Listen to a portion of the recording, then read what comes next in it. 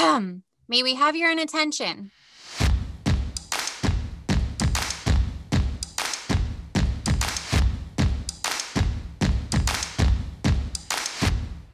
This is Suzanne. And this is Leanne. And we are two friends and fellow life coaches who live with inattentive type ADHD. This podcast is a place to put our conversations about our lives, our work, and our relationships. These episodes will definitely have squirrel moments and conversational rabbit holes.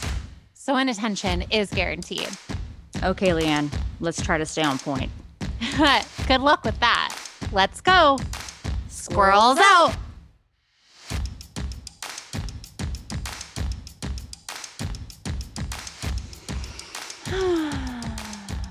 It's 2021. 2021.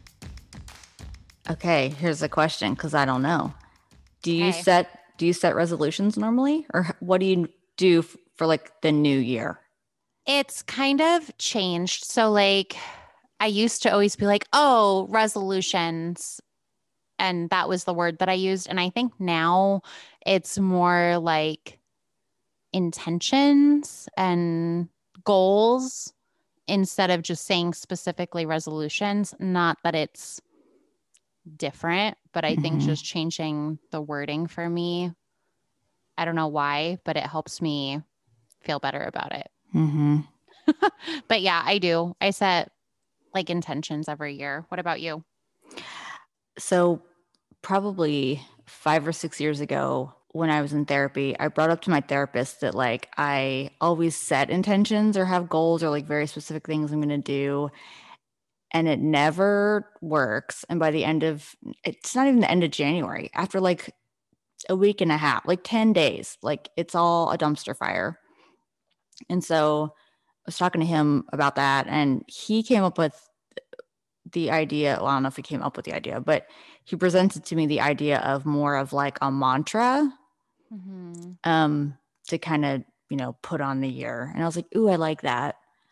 And then like a couple years after that, the word of the year became a thing that people were doing. And I was like, ooh, I like that even better, because then I just had to find one word that like encapsulates like what I want to feel or do for the year. And this year, like taking that idea even one step further, I read something that said to think of that word as just like a lens that you kind of like set all of your goals or like everything you do for that year is like through that lens, like through that word. And I like that too. But it's hilarious because the word I chose for this year is rest. I basically decided not to actively not have goals or like active goals. Right. Like doing things. I'm like, nope, we're going to like not do. And here's the thing, my hope, and kind of, I like half believe it, so we'll see what happens. But the less I tell myself I have to do, the more I will likely do, because it's not coming from a place of stress. But we'll see how that plays out. So I totally agree. I did the focus word for the last couple of years too. And last year it was trust, which I thought was really interesting, especially with 2020 and it being a shit show, that like I just had to trust that like things were gonna just like work out and everything was gonna be okay. And I think for the most part, like I did okay. And I haven't like, I don't know, I kind of picked a word, but I don't know. I was thinking determination this year because I have goals that like I had set intentions for myself and like goals that I wanted to work on last year. And I got some of them done, but a lot of them were like financially based. And I really did a lot of shopping last year because of the pandemic. And so like I still like I was surprised that I even got like any of my goals accomplished that I set for myself last year, like financially, because of all the shopping and shit that I did. And so this year, like that's kind of more of my intention, is to be more intentional just like around financial stuff, to like build that stability like and security for myself. Because I think that's where a lot of like my hangups and just like overall fears like around everything come out, is like around security and safety and stability. And the financial piece of it for me is really where like I can make the most impact. Yes. Yeah. Impact in my life, like to be financially like stable and like in a good place where I feel really good and secure. And I don't have to like have some of the unknown stuff affect me. Mm-hmm. So that's kind of my goal, is like to be determined with that, but it's to find like safety and security and stability in my own life. So it might be one of those words too, but it's like around that. Mm-hmm. So I still want to do an episode at some point about money, because I think, yeah, I feel like it could be like a 5-parter too. Like there's just, oh, totally. there's so much. Yeah. I feel like I could talk about money forever and ever. Yeah. There's a lot of layers with that for me, for sure. Okay. So I love this because we're planning on releasing this. Well, we're recording it. Like this is the first we've talked since the new year. Right. So like what a great time to like set goals and intentions. And then by the time this releases, we're planning to release it like at the end of January, right about the time everything for everyone's goals are falling apart. And everyone was like, well, that was fun to try to do that. So for I feel 3 like weeks and I gave up and now I'm not doing it. Yeah. So I feel like this will be like super timely. This will be great. Totally. I saw a post that I spent an hour this morning going back trying to find again and could not find it, to cite who it was or what all was on it. So I just from memory wrote down what I could remember, but I'll go back and look again. But there's a post that went up that was talking about things to do instead of like quote unquote quote resolutions, like, you know, just the classic goals that everyone sets that don't work out. So on that list was like the one word or mantra, a mission statement for the year, which I like that idea too. Shorter challenges that aren't like year-long challenges. So like a 7-day challenge or like a 30-day challenge or quarterly challenges. So like ones that have shorter end dates. So it doesn't feel like such a huge commitment. Like some people do much better on like, you know, shorter things. And then I actually got this idea from a coaching client last week. And she said that someone said to her, gave her the idea to write a letter to herself from 2020, thanking yourself for getting through the year, having the conversation with yourself about what you've learned. Like, hey, look how resilient we've been. Like we've been through some shit. Like, thank you for like writing that letter to yourself for the past year. And I kind of love that too. I think that's a great exercise in reflection over, because I think maybe unless we really consciously stop to pause and think about it, like everyone has like been massively impacted from the beginning of 2020 to like the end of 2020. So absolutely. I think having an exercise and like just kind of really remembering how far we've come. Yeah. And I think that for me, and then just in a lot of the things that I've been doing for my coaching business and just like looking forward at this year, like just reflecting on last year and how much everyone had to go through and how just like we had to kind of deal with a lot of shit that we didn't expect that we were going to have to deal with. And like coming into this year, just with, I guess, appreciation of all of that is going to be a lot more helpful for us instead of feeling like we have to be like, oh, well, this year has to be perfect and fantastic. And like everything needs to fall in place for it to be successful. Like, I think just the fact that we got through 2020 and like we're going into 21, like with a different outlook, I think is more than enough to get us started. So, well, I kind of want to write a letter like now that I'll open in December of this coming year. But what I'm going to put in it, it's just going to be basically what my state of mind is right now. I'm not going to make myself any promises that I can then break to myself and then feel like shit in December. But if I can just, I think it would be helpful in December to really be able to like have a touchstone where I'm like, oh yeah, that's what I was feeling in January. So that I can have like an accurate reference point of like how far I have come, like in, you know, I will have gone in 2021. So yeah, I don't know. I'm still working on that in my brain. Yeah. I think like, so I had written a letter to myself, like as part of like an inner child thing. And every time I look back at it, like I just feel so much better about like what I've been doing now. And so like, I think for me, like writing a letter to my inner child, like about where I'm at now if I read it at the end of the year, I'd be like, wow, like I've come so much further from even where I was then, you know? Yep. I've done a couple different letter writing exercises that way to me at different points in life. So yeah, and it's crazy helpful. It's really good for flexing like self-compassion. It's really good for that. Totally. I love the idea that we can be the adults for ourselves that we didn't have as kids, that now we can absolutely retroactively go back and like I've gone back and like hugged younger versions of myself. Totally. When I wish there would have been someone there, you know, someone there to hug me that would have been like, we're okay. And the idea that there are absolutely exercises you can do to go back and heal stuff like that and be the adult that like we desperately wish we would have had like as a kid is so good. It's so good. Totally.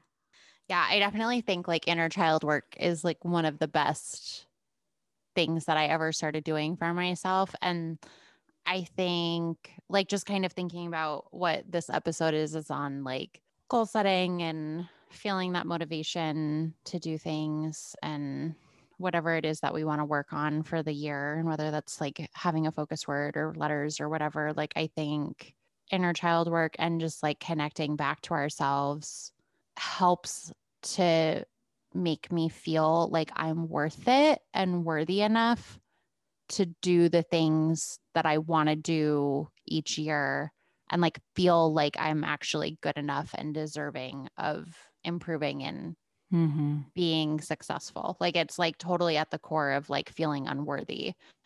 And so if I come at it from a different mentality, it's easier for me to be like, oh, like, yeah, if there's things that I want to do this year and improve and make this year the best year that I can, like, if I come at it from a place of like, okay, I'm doing this work and I actively do different things throughout the year to like help remind myself that I'm worthy.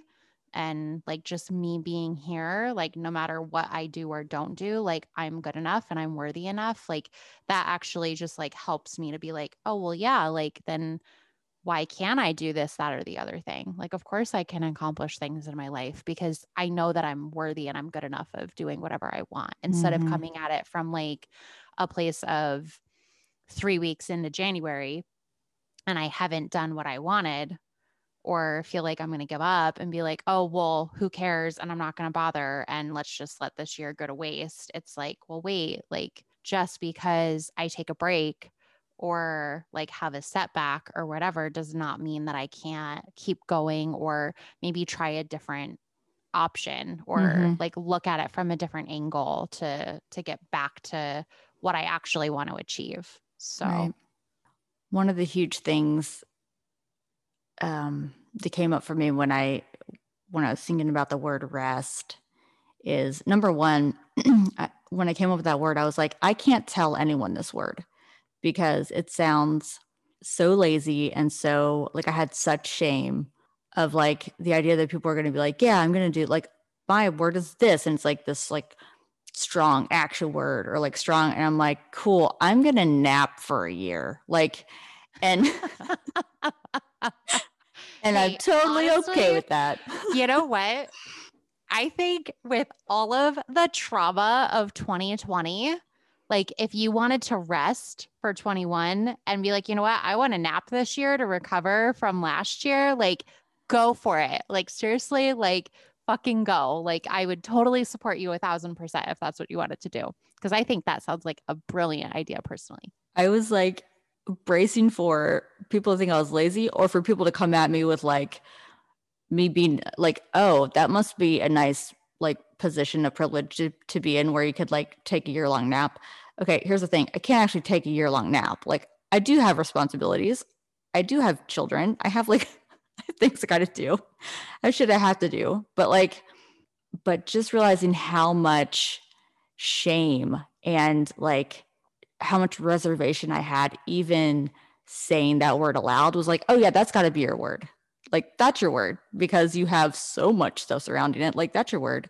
But the bigger thing that came up the more I was thinking about it is the biggest work I really want to do this year is addressing the trauma to my nervous system I have, and trying to heal my nervous system, because like just so much shit over the last, I mean, really forever, but you know, real strongly the last couple of decades. And so like really addressing and healing that, and being like, you, in order to actually heal, you have to rest. Like you have to. And so realizing that there is action in the rest, like that's a thing too. But the idea that a lot of the like exhaustion I have comes from the constant telling myself of like everything I should be doing that I'm not doing. Like the word should to me is such a, I recognize it. I talk about it in like, you know, coaching sessions with people, like every time like I hear people say the word should. But I think I only recently realized how much internal like should I have going on. And really getting to like the heart of that, like putting down everything that has the word should attached to it, because should just means that like there is some kind of expectation attached to that isn't necessarily mine. It's not necessarily something I really want to do. And so just asking the word why, like I should get in shape this year. Why? Like asking why. And then going to that like 5 whys deep thing, like to really get to the root of like why you think you should be doing a thing. Yep. Gets you to where you're like, this isn't actually important to me. Or you get to the root of why something is actually important to you. And then instead of like, I should be doing this, it'll become, I want to do this, or I get to do this for myself. But man, breaking down and questioning those shoulds, that's really the year. This is the year I want to put down all of the shoulds I have carrying around, because it's a fucking lot of them. And realizing like what I actually want to be doing, what my values actually are, and like being able to like put my energy toward, you know, nothing that I don't really want to be doing, or that's not actually important to me. So that was a lot of words around the word rest, but Yeah, but I think it brought up such a deeper thing, because I think especially when we go into a new year and everyone sets all of these resolutions or intentions or whatever it is that we want to call it, and it's like I think there's such a feeling of obligation that we need to do something or improve ourselves or be better. And so like we set all of these limitations and like restrictions on ourselves in order to feel like we are worth something. Mm-hmm. And so it's like that whole should thing just it comes out every year for so many of us. So I think just like you sharing your word, which is rest, I think just really goes to show how much we tend to like should ourselves to death. Mm-hmm. Yeah. Well, and it's a recipe for like disappointment and failure, because anytime you're coming at anything with should, that means you are like white knuckle pushing your way through it, because it's not something you necessarily want to be doing. And, you know, you got to break that down and question that, like what's behind it. But if it really is a should, and that's just based on like an obligation you feel outwardly to other people, to society, to your neighbor, to your partner who thinks you're chunky, to your, you know, whatever it is, whatever the goal is that you feel like you should be doing, rather than you saying to yourself, like, I want to be healthier, or like, I get to make better health choices. Like, it was just like, oh, this is a year. Like, I got to do it. I got to lose weight. Maybe it's not, maybe you don't really want to. And that's okay. I think it's the shame we feel around, we think there are certain things that we're supposed to want to do. If you don't really want to do it, like, it's going to be so hard to make that happen because you don't really want to do it. And that's okay too. Like, it's okay to not want to do, like, it's okay for that to not be your goal. Like, it's okay. Yeah. And I think a lot of that too, like, especially with weight loss and eating healthy and doing certain things, like, it's just such a societal pressure. And that just goes into our culture and like how we've been brainwashed, I guess, by media and like other people into being like, oh, we all need to look like super fit and healthy and like eat perfectly and all go vegan and do this, that, the other. And like, there's just so much pressure to look and be a certain way to like match the ideal of what whoever society said was the ideal. And so if we go against that, it's like, oh, well, why aren't you doing this? You should be changing yourself to match what society wants you to be, instead of like being okay with yourself and whatever that looks for you.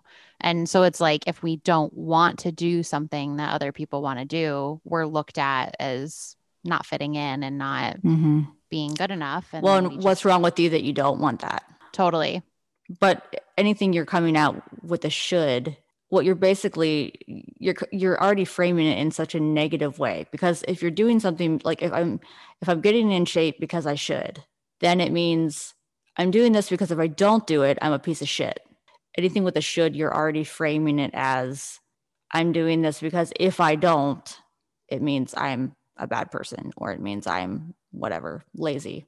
And there's such a pressure to fit in and like think that that's what we need to be doing. So instead of actually like finding the goals and the things that are more in line with what we want as a person, and that are in line with our core values and how we want to come outwardly, like for ourselves, we're going about setting intentions the wrong way. So it's like the more that we can go internally within ourselves and just like really discover like who we are and what's important to us. Like, I think if we don't do that work first, it's going to be hard to stay consistent with something moving forward. Sure. Yep. Because it's not going to feel true to ourselves. It's true to somebody else maybe, but like we haven't been able to really align ourselves with doing that thing because we haven't reflected on like what's really important to us. Well, until you figure that out and you have a very clear picture of where you want to go and why you want to go there and why this is important to you and how great you're going to feel when you get there, you are instead of going toward a thing, really when you set goals from a should place, you're going forward manically because you're running from, what's behind you, which is that like, I think I'm a piece of crap and other people are going to think I'm a piece of crap if I don't do this thing. So it's not like you're even moving toward a thing. You're moving away from the idea that you're a lazy piece of crap who doesn't want the same things or the correct things or which isn't really a direction. You're just trying to get away from feeling terrible rather than moving towards something that's actually going to make you feel good. Does that make sense? Totally makes sense. How many of us don't actually know what we want or why we want a thing, right? I think a lot of us feel that way. Yeah. I don't think any of us know what we truly want. Before we were recording, I had my planner, and in the beginning, it has like a self-discovery section. So there's like prompts. And so it's like, what is the vision for the life that I want? What are my core values? What am I passionate about? What brings me joy? What's my life's purpose? What is my mission? What or who should I avoid in order to live a happier and more fulfilling life? And then there's like a section for like things that I'm grateful for, affirmations, and things I need to remind myself. And I did that today. And it's interesting that they put this in the very beginning, like before you do a vision board and before you start working on like year-long or quarterly goals and things like that. Like they have you do these questions, like to prompt yourself to kind of dig a little bit deeper and try to figure out what's truly most important to you before you go and think about goal setting. Because I think it just reframes it for you, just moving forward. Yeah, I love that. One of the things that came up in like just looking over stuff for ideas like to talk about today was, I think we naturally look to like add activities or, add goals that we're going to have like rather than removing things. And so the idea of letting go of like old behaviors, letting go of like, a lot of the stuff that's like not serving you, no longer serving you. The idea of like different ways to detox like came up. So whether that be, I know for January, you're doing the dry January thing. Well, you've been sober for a year, but you're running the dry January thing for people to like give up alcohol, like giving up screens, giving up social media, like people taking social media breaks. What are your thoughts around that, around the goal of like giving up things? I used to, oh God, this was like 8-9 years ago. I was still married. I had started a Whole30. And it was like in January. And so it was like super strict paleo, no alcohol, no sugar, no bread, no gluten, no nothing. And it was so restrictive. And it like I lost weight and I felt better for the most part, but it also really fucked with my mental state and like having to feel like I was restricting myself. And I think for a really long time, every year, I went into January with the feeling like I needed to restrict and limit the things that I was doing, like for like putting things into my body and really forcing myself to put a lot of effort into like going super hard in exercise and like losing weight and doing all of those things. So I had to restrict myself so much in order to do that. And I was never successful. And I was always so burned out and disappointed when I didn't get the results that I wanted, or I didn't feel good enough, or I felt too tired to actually go and do it consistently, that like I felt so restricted that I never stuck with it. So I think for me, like I had to change my mindset and then also come at things with not being so restrictive. So yeah, like I'm doing a dry January challenge for people who want to change their relationship with alcohol and like just like see how they feel with not having alcohol. There's like obviously lots of different beliefs on like how you go about like reducing alcohol intake and things like that. But I think it's very similar to like the diet industry and fitness and like healthy eating and things like that. There's either a very restrictive, like you completely abstain, you completely can't have like any alcoholic like replacements or things like it's just you go totally completely away from it. And it's the same thing with food. Like if you want to lose weight or do this, you have to track your calories, you have to like completely restrict yourself and like eliminate everything from your life in order to get better and be healthier and whatever. And that has never worked for me. I've always noticed that the more I restrict myself from something, the more I want it. And then I end up craving it and binging worse on something than I ever probably would have if I took more of a moderation and like a different mindset approach. So I think detox and letting things go and giving things up, I think it can be fantastic, but it's so important to have the right approach to it and like really like think about your mindset and like what's going to help you. And I think that's going to be different for everyone. I know for me, just knowing how much I have the tendency to want to binge and like go crazy on something the moment that I know that I can't have it. Is going to really make it difficult for me to be successful in certain areas, like where I can't have the thing that I want. And I think that's for other people, they actually need more structure. And the restriction thing, it just eliminates it as a choice and then they can move on.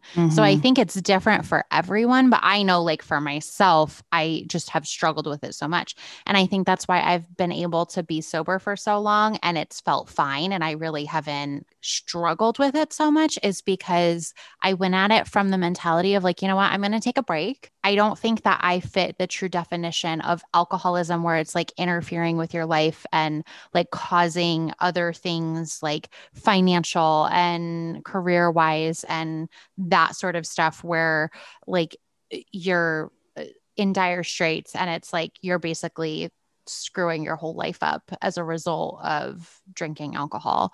But I know that emotionally it fucked with my head all the time. And I know that I definitely made decisions and like said things and relationships with other people where it didn't help. And I think coming at it from less of a, I can never drink again to like, you know what, I need to change my approach with this and take a break. And that doesn't mean that I won't go back to it in the future, but I just want to have a healthier relationship with alcohol and really like dig deep into why I'm struggling with my relationship with alcohol and like questioning some of that stuff more just made it so much easier for me to be like, oh, okay, like I don't really have this urge to drink anymore. And then the other thing that I did, which some people don't like doing and some people do, is finding a replacement for the things that I was drinking. So instead of drinking an alcoholic version of something, I made a replacement that was a non-alcoholic version of it. And the more replacements that I've found, the less that I've actually even wanted to have something with alcohol, because I found a replacement that tastes just as good, or like it's comparable, where I'm like, okay, like, do I really need to have the alcohol and like feel shitty afterwards? No, like I'm okay without it. So that has been the other thing that's happened, is like I found a good replacement. So I didn't feel like I was restricting myself.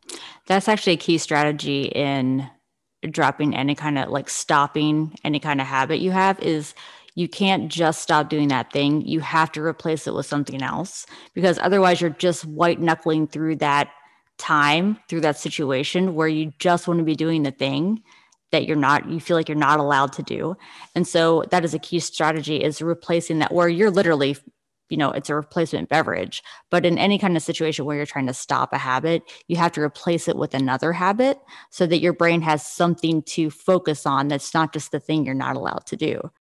A thing that came up for me, and it's come up a few times in people I have coached. And so I'm super curious if this is a thing for you, because I don't know if it's a trauma thing, if it's possibly an ADHD thing, but I have a strong thing with wanting to rebel against a thing I am being told I have to do.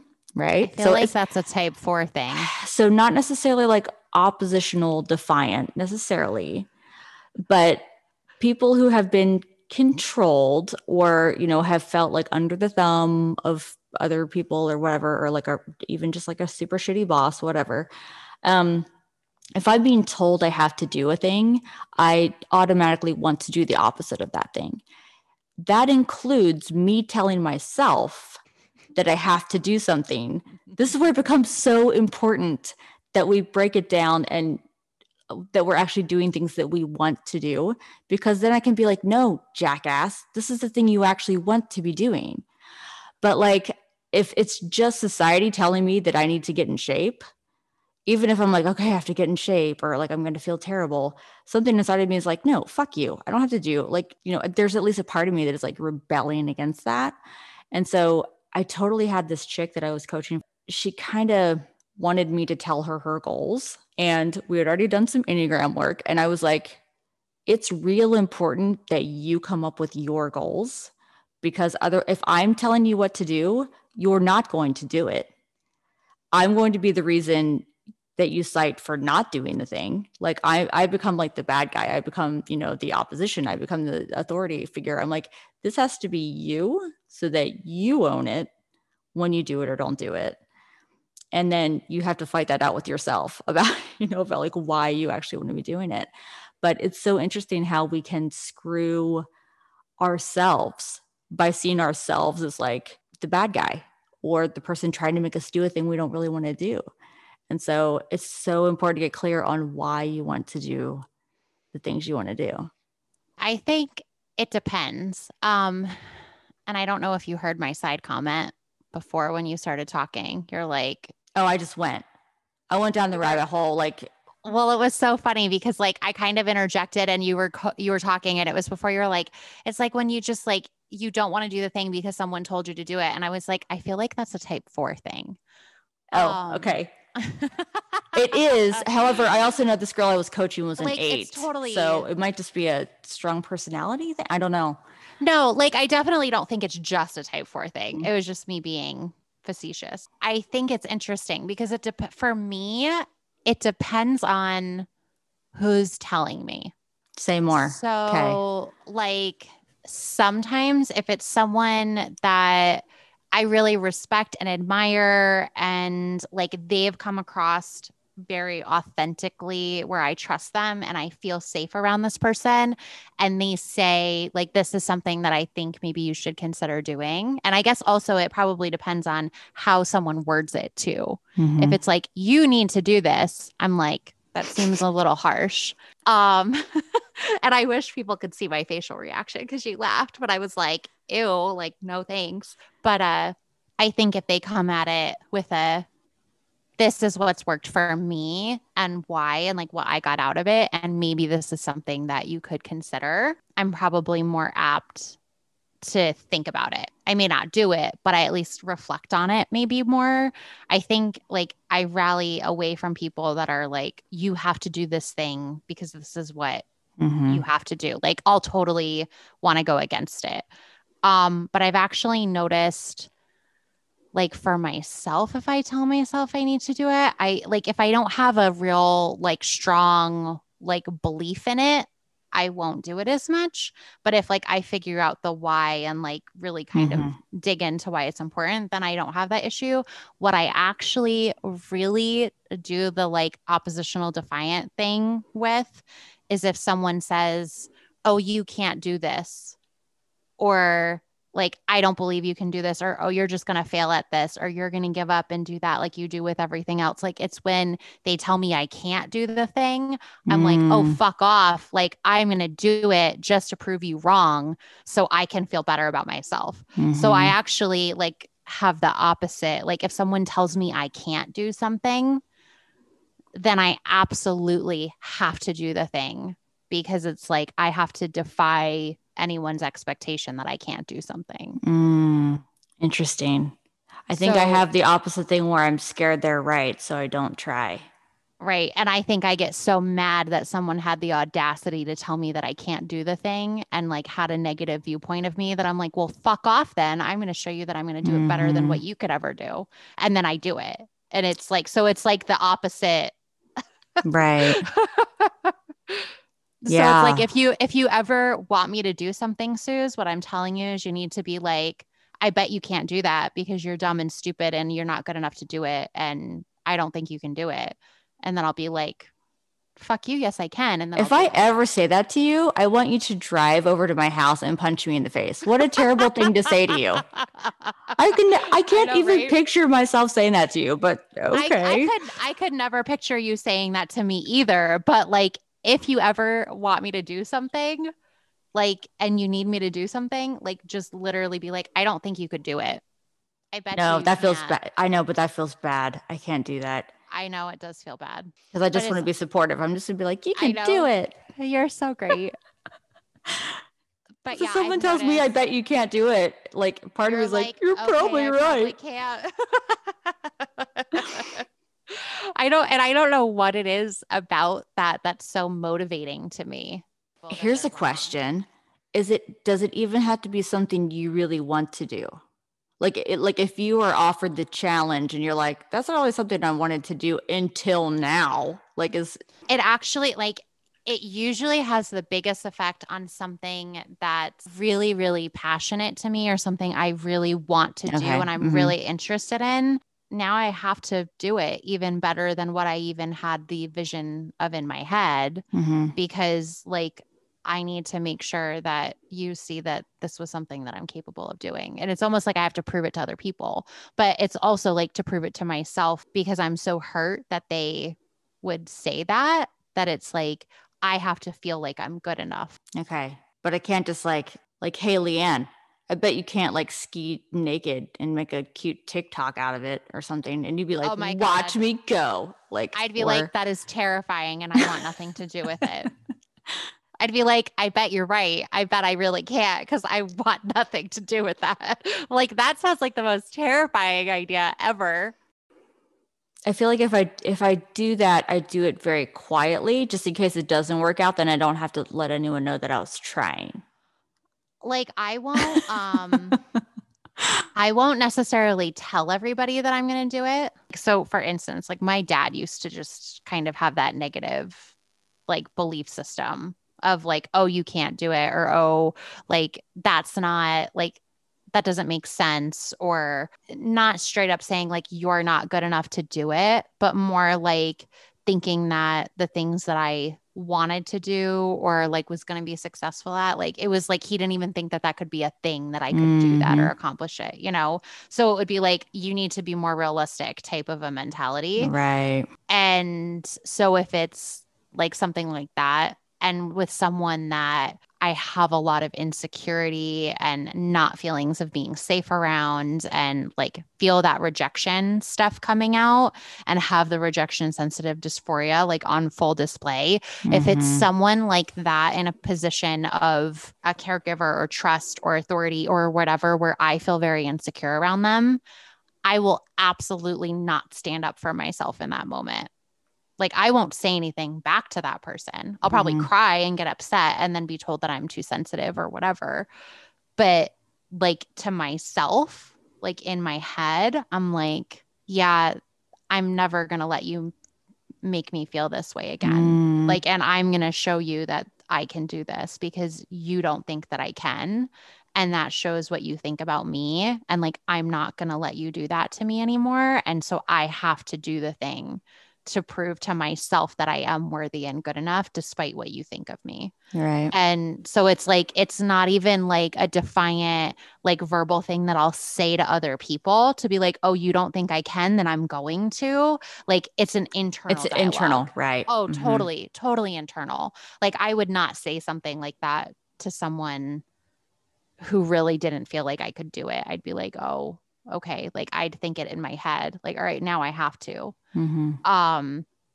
But if it was like someone that just thought like that I didn't really, not that I don't have respect for, but if it like didn't come across in a threatening, like where like I have that rejection feeling from someone and they said it to me and be like, I don't think you can do that, then I might actually be like, oh, you don't think I can? Like, I'll show you, like, I'll do it, you know? But I think it depends on my level of security with that person. And so people that I don't feel secure with and safe around, if someone says something to me, I absolutely shut down and I don't stand up for myself or say something back like in response. I usually like shut down and withdraw, or I'll cry and like get upset and sensitive. But it's like my brain shuts down and I can't actually verbalize it in like it outwardly to someone. We did a rabbit hole. It was a good rabbit hole. But before I forget completely, I wanted to go back to like, remember a half hour ago we were talking about detoxing? Okay, so I found this post. It's therapy for women on Instagram, and it's 8 ways to detox that had nothing to do with your body. Okay, so these are things that to maybe like bring into the year to let go of. Okay, unfollow people on social media who make you feel like crap. Have totally done that. Yep. Here's the thing. Sometimes it's your friends and you have to like mute friends and it's fine. Like I'm totally so fine muting friends.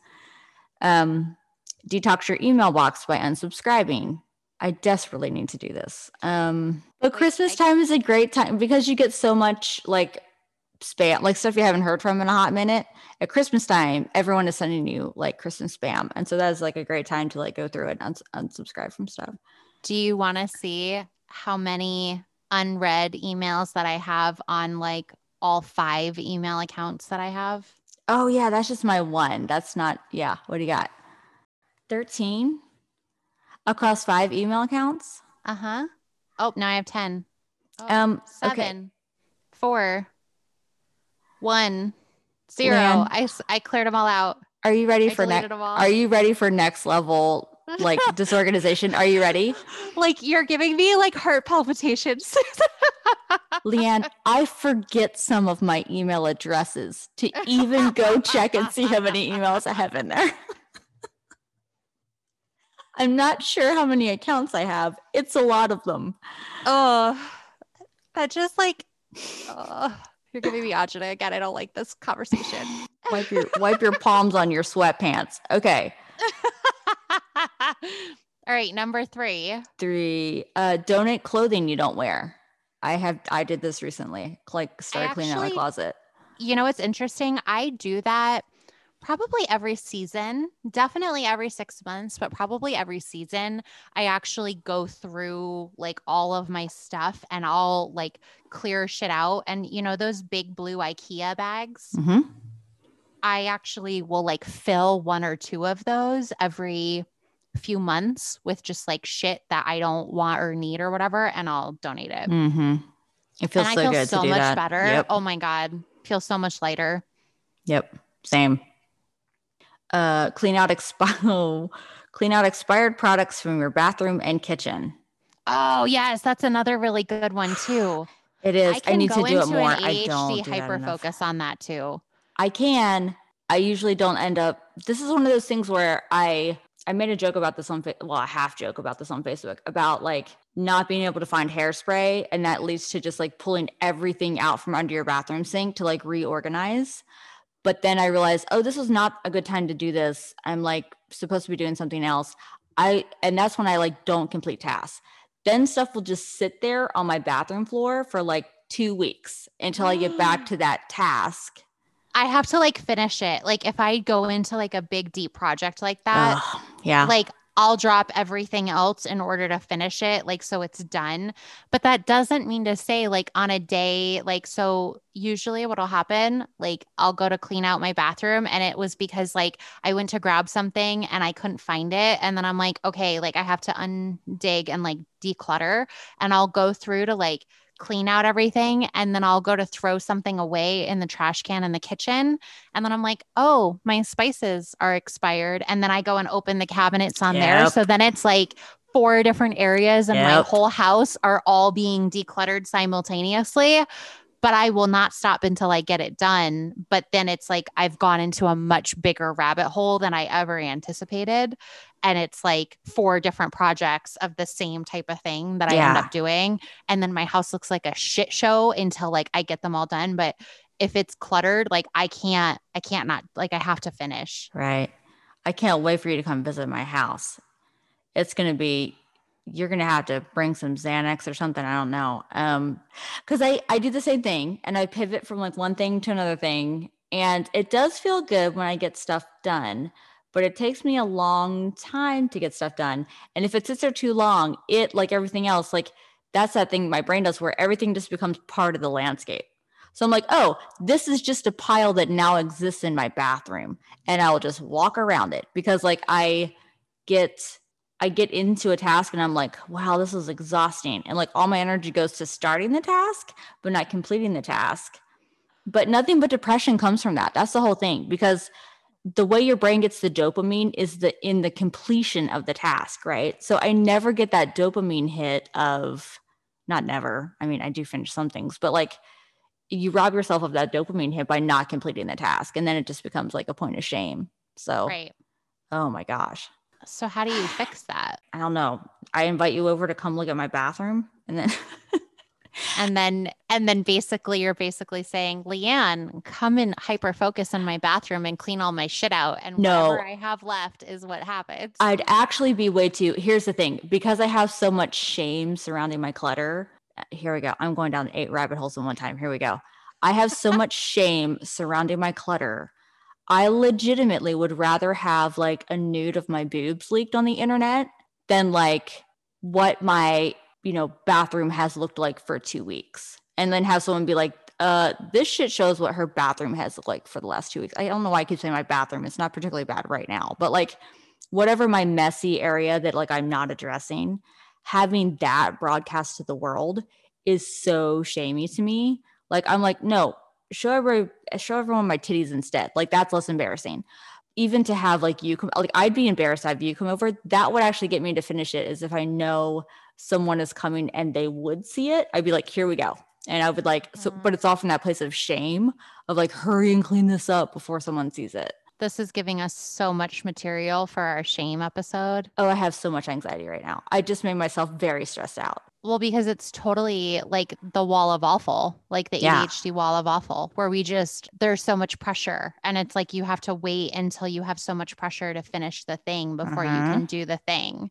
So it's completely the wall of awful and like needing all of that pressure build up. And that's how I am too. Your surroundings really do. Well, I think it depends. Some people I'll use the word clutter, because like having all of your stuff there as a reminder that it's there, or it's like even comfort items or whatever. But I think there's a tipping point where if you're surrounded by like disorganized mess, there's no way your brain is operating at like optimum levels in like total like chaos. Like it's not, there's no way. Right. But, okay. Here we go. Back to the list, because wow, I just went down the bathroom and kitchen rabbit hole. Okay. Cancel subscription services you don't use. I just did that yesterday. That's funny. I have a couple I need to do. Organize phone and delete apps and pictures. Pictures. Oh my gosh. Photos. You said photos. I'll go like every 6 months or year or something. I'll go in and I'll delete like thousands of pictures. And that's the other thing. Like, so I clear out and I do delete quite a bit of my emails and stuff, but I also have a lot of emails that like I'll pin to look at later or like clear it like to see it, but I save it because I want to reread it. And then I literally never go back and reread it. And I don't want to know how many like emails I've just like had saved that I just haven't gone back and read. Same thing with photos. Do you have a hard time deleting photos? Do you keep like every photo? It depends. I have a really hard time deleting. Like I'll take 6 in a row of kind of pretty much the same picture. I have such a hard time deleting anything.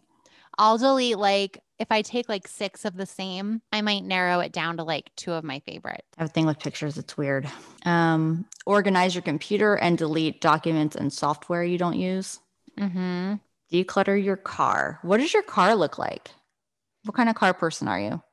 Is it neat? My car used to be immaculate, and then I paid off my car, ended up getting liability insurance only, and then I promptly had an elk run into my car and like have dents like all down the side of my car, and I never got it fixed because I only had liability and wasn't going to spend $5,000 on fixing my car. So now my car doesn't look great on the outside, and so ever since that happened, it's been harder for me to have my car look pristine. Oh, interesting. Yeah, because I think I have so much shame about it being denty. That you're just like, well, like this is what it should look like on the inside too. Yep. It's really not bad though. Like I'll clean it out, but like I haven't vacuumed it. And like I do have some things that like I need to like declutter and get rid of, but it's not like a disaster. My like full disclosure, my dad was an auto body mechanic and is like a huge car guy. And so I grew up being like a mechanic's daughter, and he is like takes pride in his vehicles and like being a car person. So I think I have a lot of shame around the fact that my car doesn't look pristine on the outside. So it's like a whole shamey thing for me. How does your car look? Mine is, I like it when it's clean. Mine is cluttered. And here's the thing. If it was just me and my kids never rode my car, it would be much cleaner, I think. So for sure, it's like a kid car, but it's not gross. Like when I was a teenager, my car was gross. I would forget about food. It would smell weird. Gym clothes in there from 6 months that like reek like a dead body. Like my car was actually disgusting when I was a teenager. My car, I used to when I was a kid, I actually used to wax it like all the time and like vacuum it and clean it and wash it like every week and detail it and immaculate. We were opposites. If your dad's a car guy, yeah. Totally. Like I think I felt a lot of like it needs to look okay. So it's funny. I worked at a bakery in high school, senior year in high school. And we did the concession stand for a performing arts center in town. And so we had to transport all of the baked goods in our vehicle, like our personal vehicle, to go run the concessions and then like take it with us and bring it back to the bakery like at the end of the night. And I had a 5-gallon bucket of gazpacho on the floor behind my passenger seat. And it was like perfectly set. I was driving very carefully, and some douchebag from the city jumped out in front of me, like in their car, and I had to slam on my brakes. Let's just say that the rest of the time that I had that vehicle, like we ripped the seats out. We ripped the carpet up and like shampooed and got everything that we could like multiple times. I won't eat gazpacho now. So moral of the story, clean your car. Well, and so then like, I guess just to my kind of thought, this episode airs, like we said, it's going to be the end of January when people like have made resolutions or intentions or whatever, and they've set goals, and for whatever rhyme or reason, it falls apart. What advice or sage wisdom can these two squirrely ADHD brains offer someone? I like using the 5 whys to get down to what's actually, getting to the root of what's really important for you. Because if you're really trying hard to achieve a goal that there is some part of you that just actively is not stoked about that or actively doesn't want to do that. Like you're never going to get there. You're setting yourself up for disappointment so hard. So I feel like using 5 whys to get clarity so that you can make sure that it's a goal you actually want to do is a big one for me. And then I think also people that tend to have like the all or nothing, black and white mentality of like, well, I already ate, 5 of these things, so I might as well eat the whole damn box now. It doesn't matter. Or like, well, I've already screwed up today, so I might as well for the rest of the day do, whatever. Catching yourself in those times of not just utterly like, well, I slipped a little bit, I might as well utterly like throw myself into the volcano now. It doesn't matter. Or just giving up. Giving yourself grace with just doing a little bit better and being able to hit reset at any point, like at any point. You don't have to wait for morning or January or the first of the month. At any point, you can hit reset. Can be, what day is this episode airing? It could be January 26th. Right? Yep. You're totally right. Like just having that mindset of, you know what, like today may have been shitty and I may have slipped up, but like, what is something that I can do right now to help me feel a little bit better and give myself some grace and like to kind of reset and feel better in this moment. And like the next step forward is going to be a more positive thought than what I was just thinking. And then just to add to your point too, like in addition to the whys, I'm like discovering if that goal is actually something that's meaningful to you, and then kind of expanding on those 5 whys of being like, okay, so what are my core values and what are the things that I really believe in? And then you can kind of rebuild back up from there. Like once you've gone with your whys, discovered like what your why is for that goal or not, and being like, okay, this does resonate with me or not, and why. And then being like, okay, what are the other things that are truly important to me? And then looking at that list. And then what are the things that like I'm passionate about and bring me joy, and the things that I really do want to do. And then those are the things that I want to work on. So, and I think that also like sometimes people are afraid, like if they're listening to it, this episode today, when it comes out and they've come up with goals that maybe don't align with them. And there's fear in, oh, well, I said that I was going to do this, and now I feel like I have to, even if I don't really want to. And it's like, well, no, like I think that you'll find that if you choose a new goal that's more aligned with what you actually believe is important, you'll be able to accomplish it. And then I think also I had mentioned, and I'll tag it in the show notes, I had listened to something that Cara Lowenthal had talked about in her podcast, Unfuck Your Brain, where it was like having a whole bunch of goals and intentions versus maybe finding one thing that was really meaningful to you is going to be better. So like if people have a whole bunch of goals and none of them, when they kind of really dig deep, they're like, oh, well, none of these really align with what I actually want to do. Like you find the one thing that really has the most meaning and value, and you really just focus on that one goal instead of feeling like you're overwhelming your brain with so many different things, and then you can't be consistent on any of them because it feels so overwhelming. So like kind of narrowing down usually will help you to stick with it better. Not just that, but even if you find 2 goals that are actually meaningful to you, only doing one at a time is so important, especially if you have ADHD. Because a thing I figured out I was doing was I would have 2 things that I really wanted to do, legitimately wanted to do. But when one would get hard, I would pivot to the other. And I told myself this is great because I'm like, no, this is good because at any given time you have something to work on. But by not giving one thing my attention all the way through until the end meant that neither of them ever actually got done because I was just forever pivoting between the 2 things.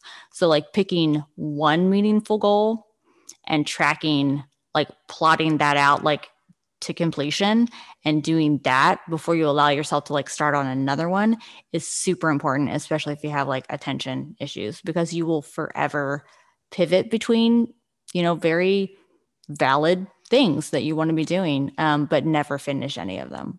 One final thought I have on shoulds. I think the ultimate should that we need to let go of is the idea of when you figure out that a goal is not something that's actually important to you, letting go of the idea of like, this should be a thing that's important to me. Right. and questioning where that comes from. It's one thing if it's like, I should care about like being a decent person to other people. Like, okay, maybe that's valid. Maybe you should. And maybe question why that's not an important thing for you. But, but like, if it's like, I should care about, getting healthier. Like, I don't know, question that. Like letting go of the shame we have surrounding not just our goals, but like even larger than that. Like this should be a thing I care about. Should it? Like letting go of the expectations of you can't care about everything. Not everything can be important to you. And that is totally okay. Totally. It's the figuring out the ones that are and going with those and letting go of the shame surrounding the things that you think you should care about that you don't. Other people can care about those things. It's okay. You can't do everything. You're not meant to do everything. And so letting go of that shame surrounding should. Good Lord. That's my work for this year, for sure. Yep. Totally. And I think the more that we're able to actually let go of that, the more that we'll really connect with ourselves and really find our own authentic voice and what really aligns with our own hearts to be able to move forward with the things that make the most sense for us. So, and when it's something that your heart's really into, that's when you find your community, your people, your passion, like all the good things come with really finding the things that you care about. So totally. Happy 2021. Happy 2021. I think it's going to be a much better year than last year. High hopes, man. I'm gonna go take a nap. Yeah, I really. I'm gonna go rest. Too. I think I might want to rest too.